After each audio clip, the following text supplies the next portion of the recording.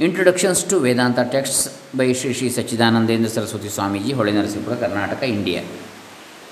In this lecture series, we have already seen 14 sessions. Today is the 15th session. Om Shri Gurubhyo Namaha Harihi Om Shri Ganeshaya Namaha. Dr. Krishnamurti Shastri, Dambe, Punacha, Bantwala Taluk, Dakshina Kannada Jille, Karnataka, Bharata. Vishuddha Vedanta Saraha. Introduction. Title of the work. This booklet is intended to be a compendium of Vedanta according to Shankara's tradition, purged of all later accretions and misrepresentations.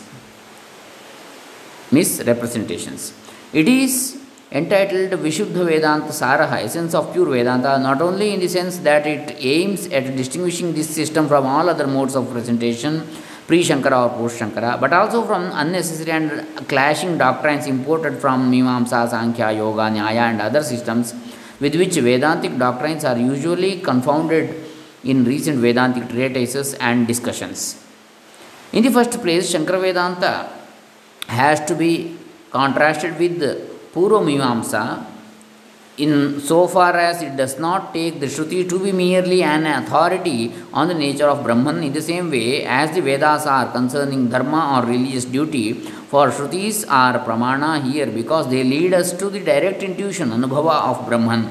In the second place, Vedantas or Upanishads are not taken here to be mere testimony subservient to inference, anumana, which later is the most potent means of knowledge for the Sankhya and some other darshanas. And in the third place, the Vedanta system does not propose to offer a course of mental discipline with the object of extricating the Purusha, who as one's real self is assumed to be one among many such from the clutches of Prakriti.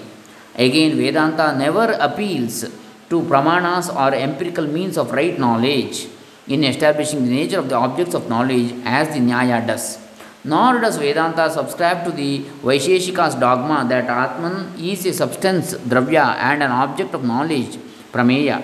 And lastly, Vedanta never agrees with the speculative Buddhism of the Yogachara idealist when he infers the sole existence of Vijnana, momentary consciousness, basing himself on the mere circumstance of invariably simultaneous appearance of both the object and the consciousness of it, and extending the analogy of dreams to waking.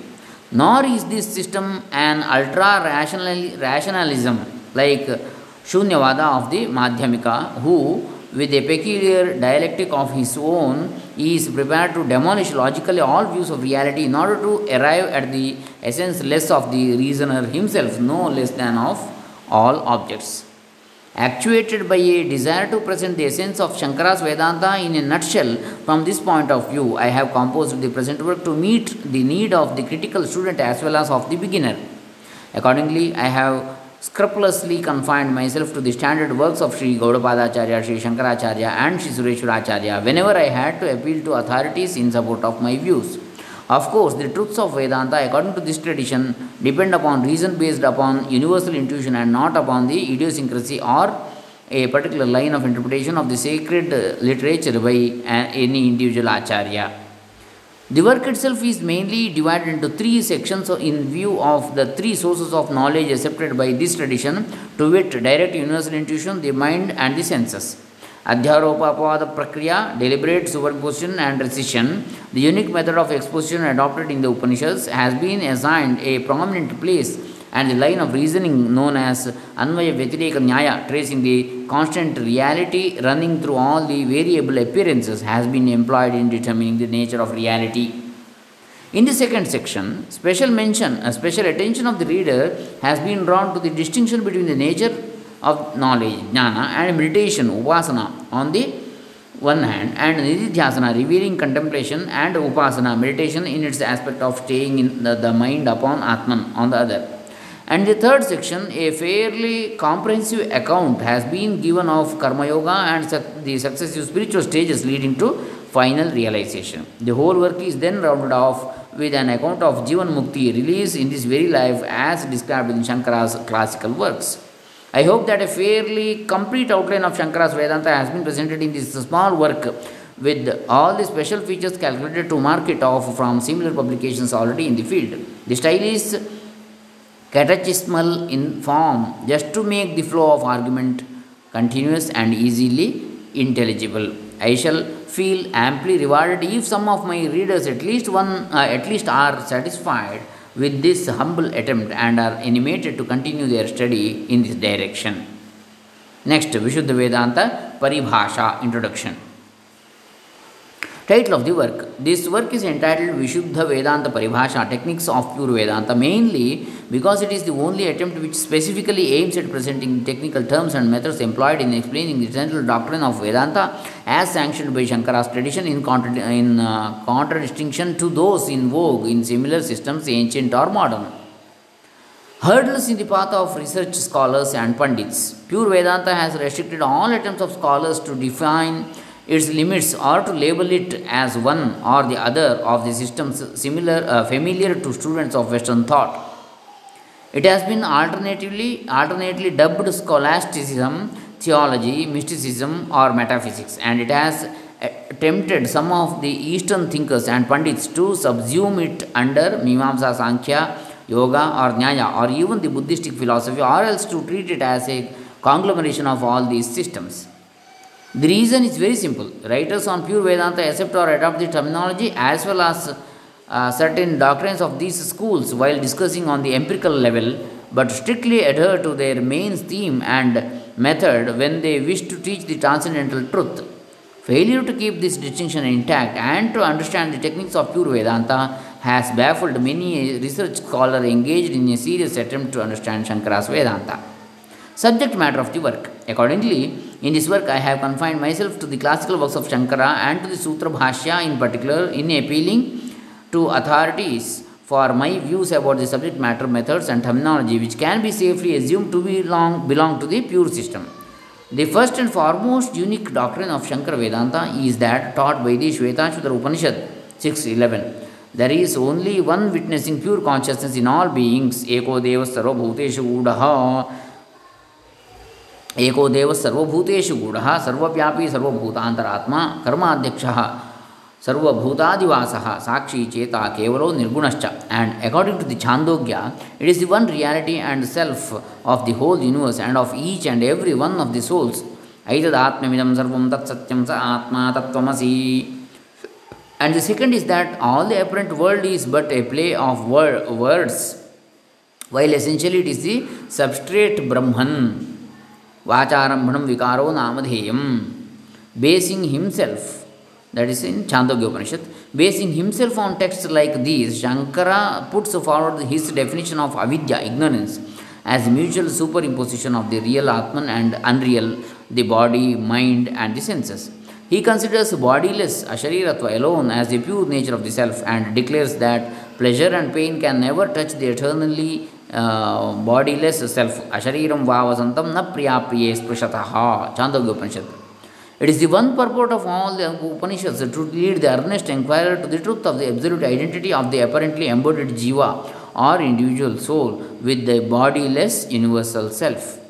Now, the universal self or Brahman is really devoid of all specific features and as such can never be objectified by words or thoughts, for these obtain only in empirical life and are preeminently intended to express or conceive empirical facts. Naturally, therefore, they can never reveal reality which is their very self. Vedanta therefore uses conventional words and concepts for inducing the inquirer to see that characteristics which the empirical mind naturally superimposes on reality never actually pertain to it and that they are essentially one with the absolute self or reality. That words cannot express or that thoughts cannot throw light on Brahman is, however, no disadvantage either to the teacher or to the seeker of the truth in Vedanta, for the basic teaching of Upanishads is to point out that reality or Brahman is the real immediate ever shining self of all, and that it is through the light of the consciousness that everything else, inclusive of words and thoughts themselves, become known. It is for this reason that the method of Adhyaropapadanyaya, the method of deliberate ascription and its subsequent removal, is a unique tool in the hands of teachers of Vedanta. The maxim of the tradition is adhyaropavadabhyam nishprapancham prapanchate. Reality, which is absolutely devoid of all distinctions and differences, is explained through deliberate imputation and negation. It is this hallmark that distinguishes pure Vedanta from all other types of absolutisms. The nature of avidya, the antecedent reason, and the effect of this avidya or ignorance on human life have to be accurately and precisely known if one wishes to avoid confounding it with what the term denotes and connotes in other systems of Indian philosophy. Mutual superimposition of the real self and the unreal not self is avidya, which is due to the non-discrimination of the real nature of these two, and its effect is vyavahara, to think, speak, and act as though one were really the knower, actor, and experiencer of the fruits of actions. It is this vyavahara which is mundane life or laukika world, laukika life, or a bondage from which vidya, right knowledge of the real nature of the self and the not self, releases the soul finally. How this final release ensues so soon as enlightenment dawns, how enlightenment results immediately from the knowledge of the text that thou art, how the exact significance of the terms that and thou are to be ascertained, and what are all acts of discipline necessary to qualify the seeker to attain enlightenment, form the subject matter of the present work. I hope that a fairly complete account of the important techniques of pure Vedanta is comprised in this little book. For a fuller account of the unique method of Vedanta, the Adhyaropavada Nyaya, the reader is referred to my work, the Vedanta Prakriya Pratyabhijna, and greater details in technical terms and methods appear in my commentary on the Samanvaya Sutra. So, this is the 15th session in Introductions to Vedanta texts. Next, we shall see in the next session Naishkarmya Siddhi introduction. We shall see in the next session. Hare Rama, Shri Shri SachchidAnandEndra Saraswtee Charanaravindarpitamastu. Sarve Jana Sukhino Bhavantu. Om Tat Sat.